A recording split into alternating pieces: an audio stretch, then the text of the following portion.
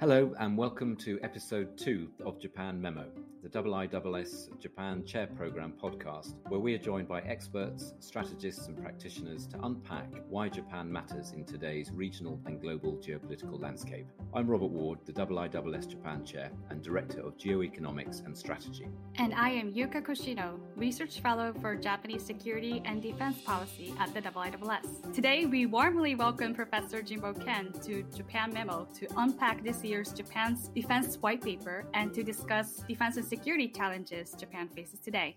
Jimbo Sensei is a professor at Keio University's Faculty of Policy Management, where he focuses his research on international security, Japanese foreign defense policy, U.S.-Japan relations, and multilateral security in the Asia-Pacific region. He has served as an advisor in various Japanese governmental commissions and research groups, most recently as a special advisor to the Minister of Defense in 2020 and senior advisor to the National Security Secretariat between 2018 and 2020, which is the administrative body of Japan's National Security Council. He also holds several think tank positions. Since this year, he is serving as the executive director of the Japan-U.S. Military Statesman Forum at the Asia-Pacific Initiative, where I am also affiliated as the Matsumoto Samata Fellow. He also serves as senior research fellow at the Cannon Institute for Global Studies since 2009 and has been with the Tokyo Foundation since 2008. Previously, he taught at universities across Southeast Asia, including Thammasat University in Thailand, Nanyang Technological University in Singapore, and National Taiwan University and National Chengchi University in Taiwan. He has been regular attendee of the IISS Shangri-La Dialogue since 2011. So welcome, Jimbo Sensei, and we are delighted to have you today. Thank you very much for your kind invitation.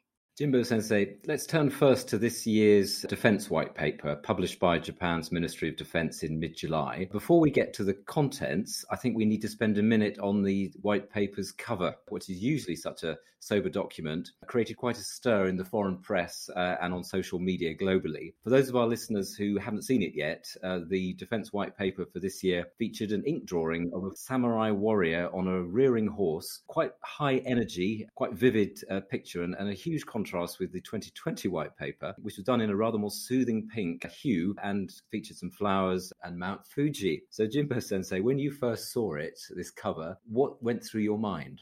The design of the front page of the White Paper was a quite special one this year.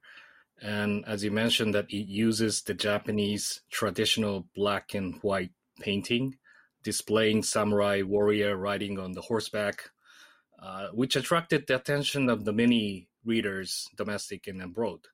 And what I heard as a context was the new editing team inside the Ministry of Defense was comprised of the young generation, and more than half of staffers were female, which was great news. And they proposed to make the report stylish to attract the attention of the wider audiences, especially younger generation in Japan. And I also heard that the adoption of the design of the samurai was intending to address the resolve of Japan to defend itself. Do you have any ideas who they're going to put on the cover for 2022? This year's reputation for the front page was widely positive, and I think that the team led by those younger generation continues to stay, and I think there will be another attraction, what would be the design for the next year, and that will also be a great kind of opportunity for the annual report to get the attraction of the readers. Yeah, I think they've set the bar very high, so we're all expecting something special for next year. In terms of the content, the Defense White Paper featured several firsts, including the first time this year that the Ministry of Defense had stressed the importance of stability in Taiwan for Japanese security in a Defense White Paper. Also the first time that climate change had been recognized as a security issue, and also the first time that a chapter had been dedicated to US-China relations. In your view, what do these firsts mean? How important are they really? And what for you personally stood out in this year's White Paper? Since the White Paper itself is the annual report of the MOD, so it doesn't represent the document for the new policy guidance or the doctrine from itself. So it is different from what you can find from the, for example, UK Defense Review or the Australia's Defence White Paper, which we need to read very carefully. Those works need to be done at the higher level called the National Defense Program Guideline for the case of Japan. And that is scheduled to be reviewed within next 2 years. So that's going to be the big one. But with these backdrops, one of the highlights of this year's white paper, as you mentioned, was to identify the US-China strategic competition as the main punchline of the security assessment of Tokyo. Under this context, for the first time, the paper mentioned that situation surrounding Taiwan is the important for Japan's security. So there has been the recognition of the direct connection between Japan's defense and also the situation in Taiwan. So if one finds the Tokyo's long-standing so-called reluctance on mentioning Taiwan directly as an objective of our defense policy, now I think we can say that we are more vocal to directly mention it. And who do you think took the leading hand in creating this white paper? Because it is the messaging and the way it's set out is quite different, sort of editorially. Who do you think was the sort of driving force here? This has been reflecting the events of the development, what Prime Minister and also the Ministry of Defense have been working on these subjects. In Washington, D.C., the Biden administration took the office, and we had the first Suga-Biden summit in April. And prior to that, we had a 2+2 defense and foreign ministerial level of meetings. Throughout those meetings, we have identified the importance of the rise of China. And also in that context, heightened attention has been paid on the Taiwan Strait situations. And with a new focusing on the Biden administration's specific approach on the climate change, carbon neutral issues, those have been coordinated quite well as the ministerial and also the summit level. So I think that the report itself reflects upon the developments of the 6 months under the Biden administration and its relation with Tokyo. Let us go deeper into some of the key defense questions. This year's white paper also stepped up tones of rapid development and technological advancements of missile threats posed by both China and North Korea. So what are the most concerning and pressing threats that Japan is facing today, that do you think in the realms of missile defense? As the capability of the missiles of both North Korea and China is fast growing, you can find not only in terms of those numbers that is growing, but also the variety of types of the missiles that involve cruise missiles, precision guidance missiles, and also the hypersonics.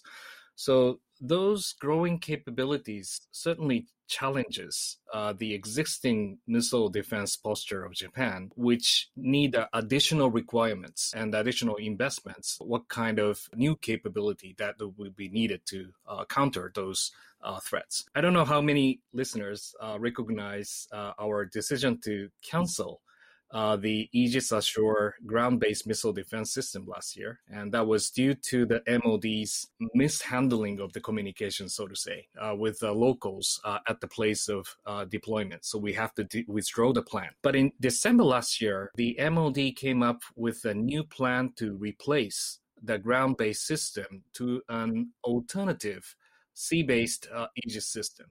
And I personally hope that those new systems involve the component of integrated anti-air system that can deal not only with traditional ballistic missiles, but also the cruise missiles and hypersonic missiles of the adversaries. And I would like to add one more thing.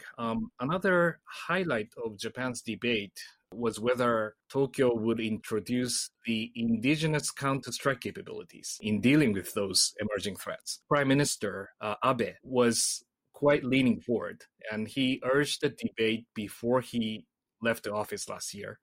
But under the new Prime Minister Suga, the decision for this specific subject has been postponed.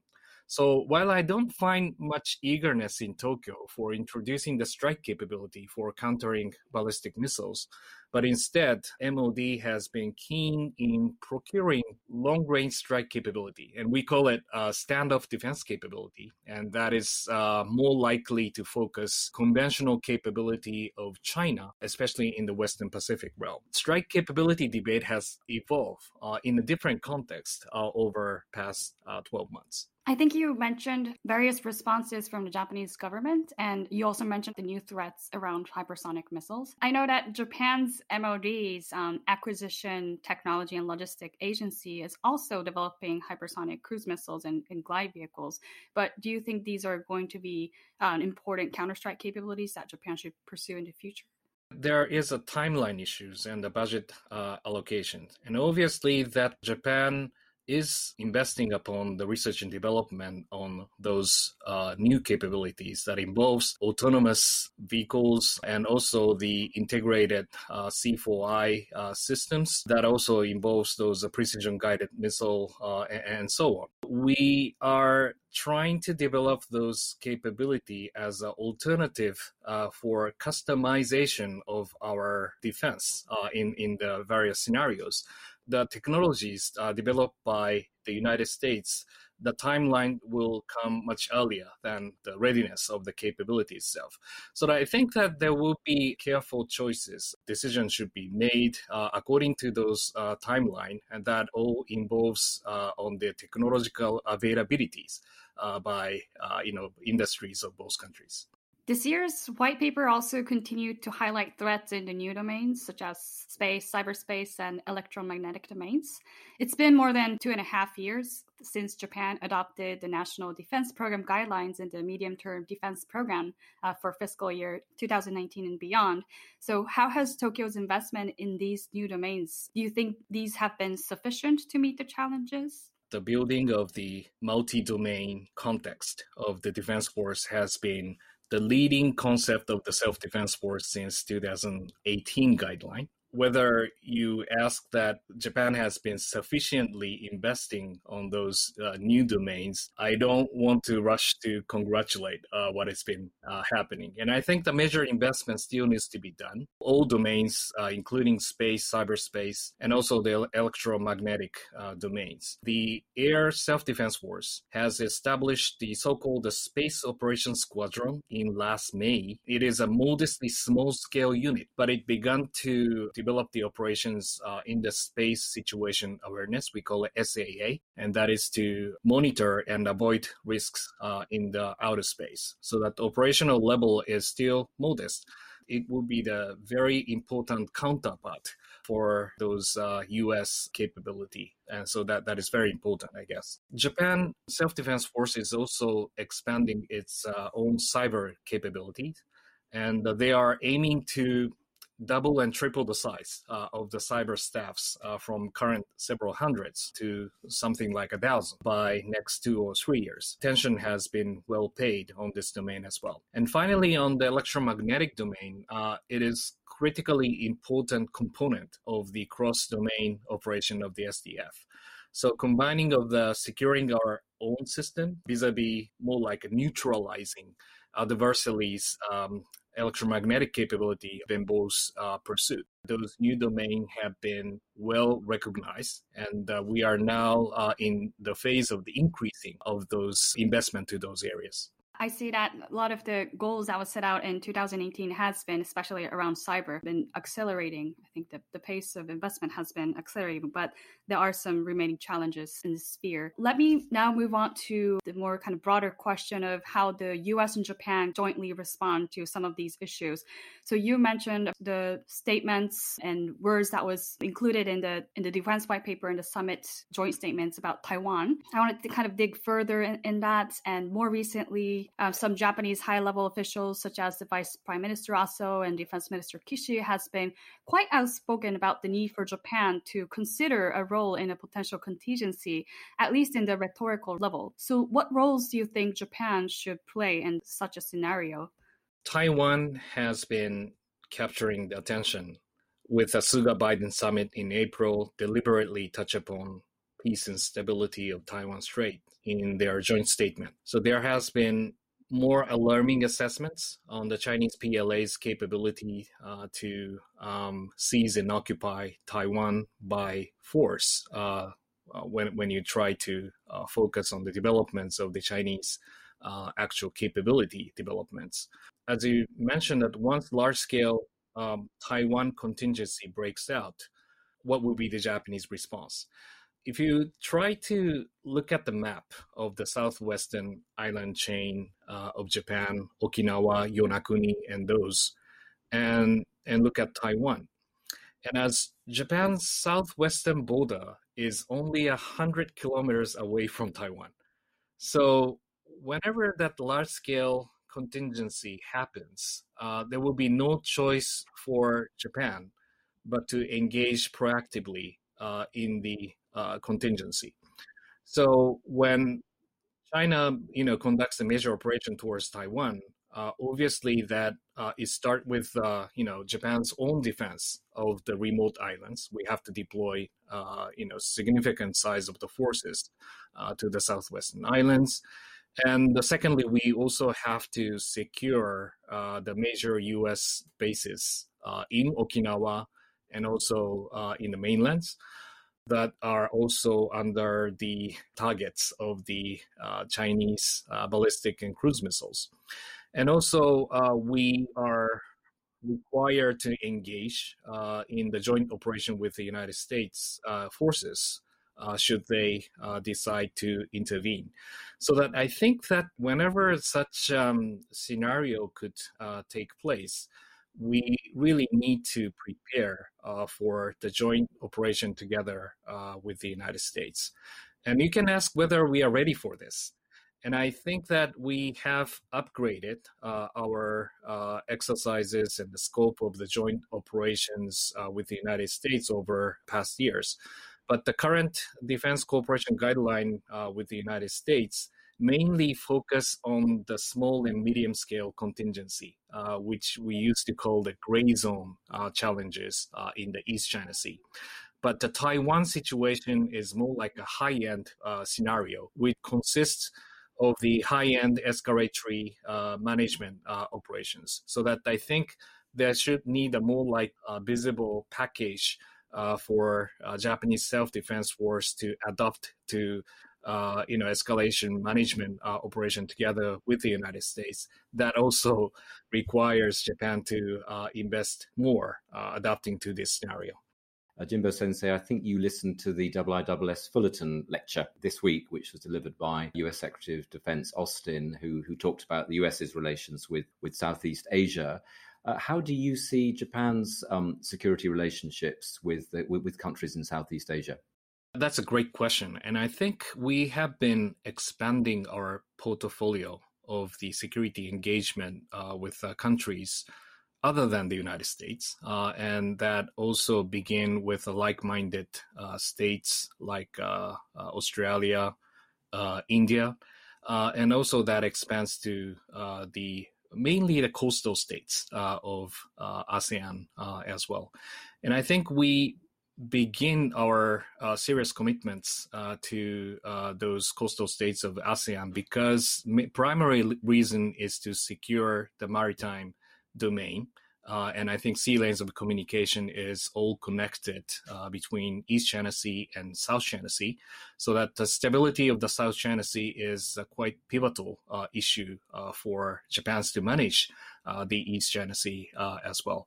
So one of the security commitment, the purpose that we have is to help to build the capacity of the maritime capability of the Philippines, Vietnam, and other states in order to exercise their law enforcement capabilities in the maritime domain, and together with a seamless kind of escalation management capability together with their militaries.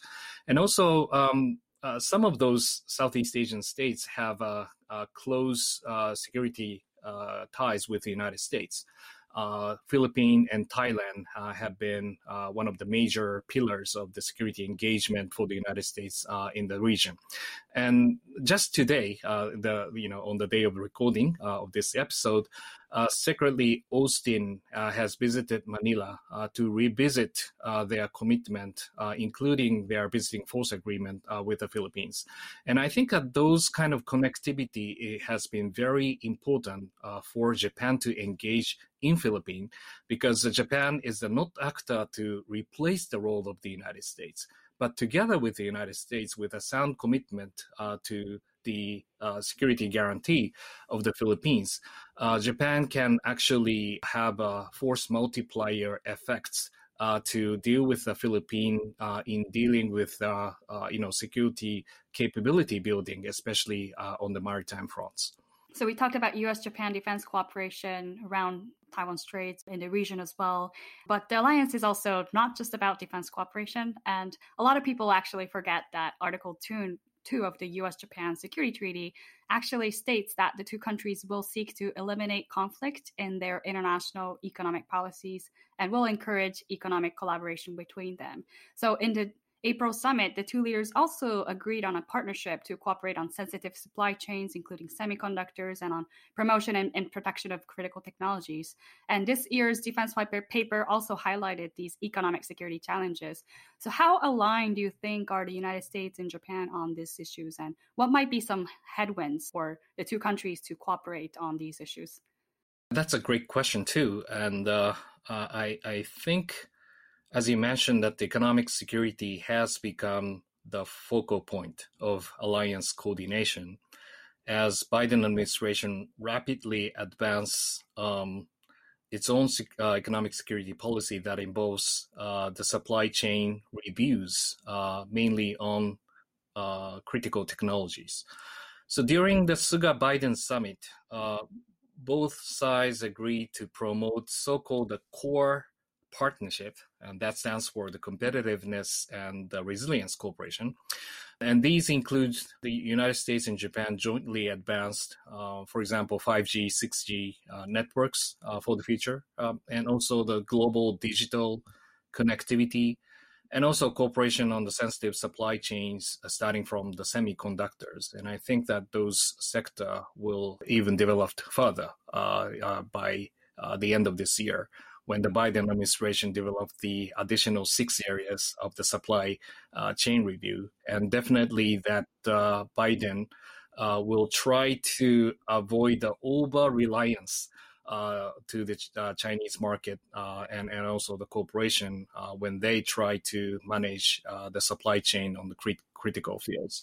And basically that kind of perception needs to be shared by like-minded states, the country like Japan, Taiwan, Australia, and India, and to manage, to emerge the new sets of so-called the clean networks of the blue dot networks that can really share the standards of the security levels and also the share of those, the technology, which can really maintain the safety standards and so on. And you also mentioned about what would be the potential concern of Tokyo. Japanese business community have been fully interdependent with Chinese market and the regional supply chain that involves China. Since 1980s, that the Japanese, especially the manufacturing sectors, has developed the wider areas of the supply chains that involve China and also Southeast Asia. So it is a part of those, the networks which are deeply interdependent with each other.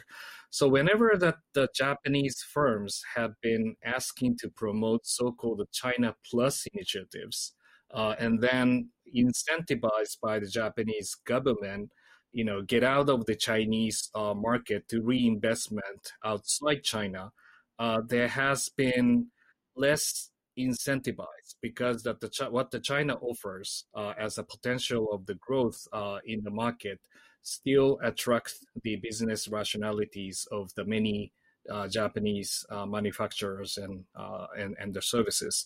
So I do have a concern that whether such kind of partial decoupling ideas, especially on the sensitive technology, can be the idea fully shared among the major industries in Japan. So that economic security is the sensitive issue, which may diverge the interests between Washington and Tokyo, but certainly this has become the focal point of the Japanese government, which needs to be closely coordinated with the United States.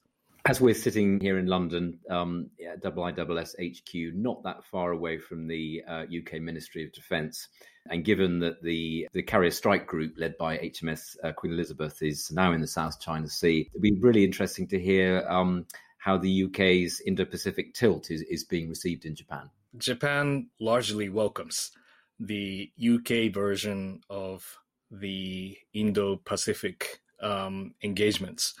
And I think we do have the basic concept, the more the better approach, recognition for the UKs to come to this region.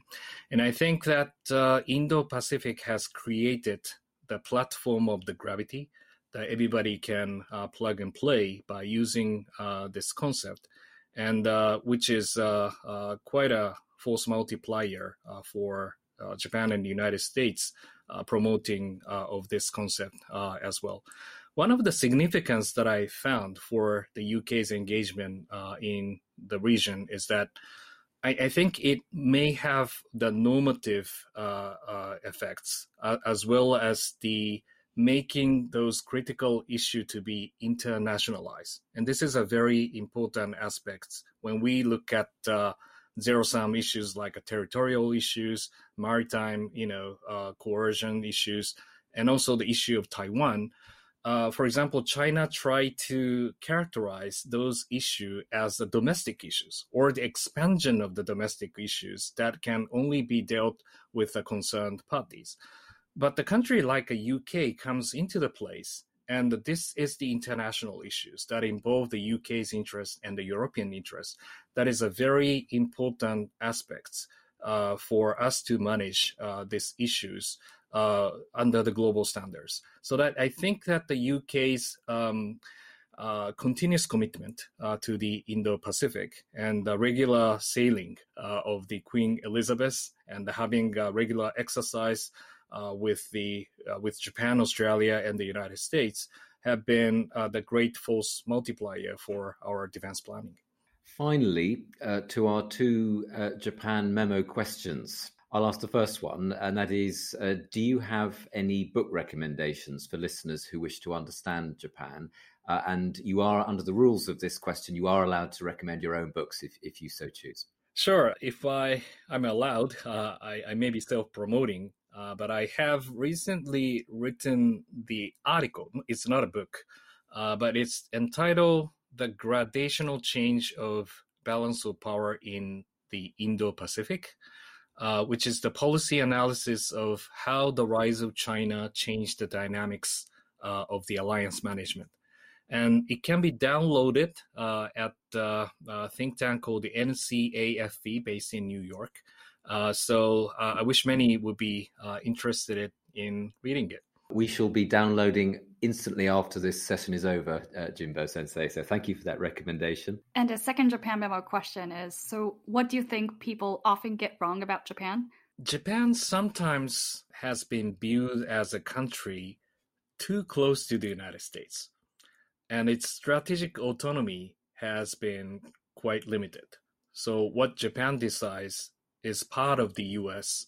interest. There has been the stereotype that Japan doesn't really have the independence of the decision-making, especially in the foreign relations.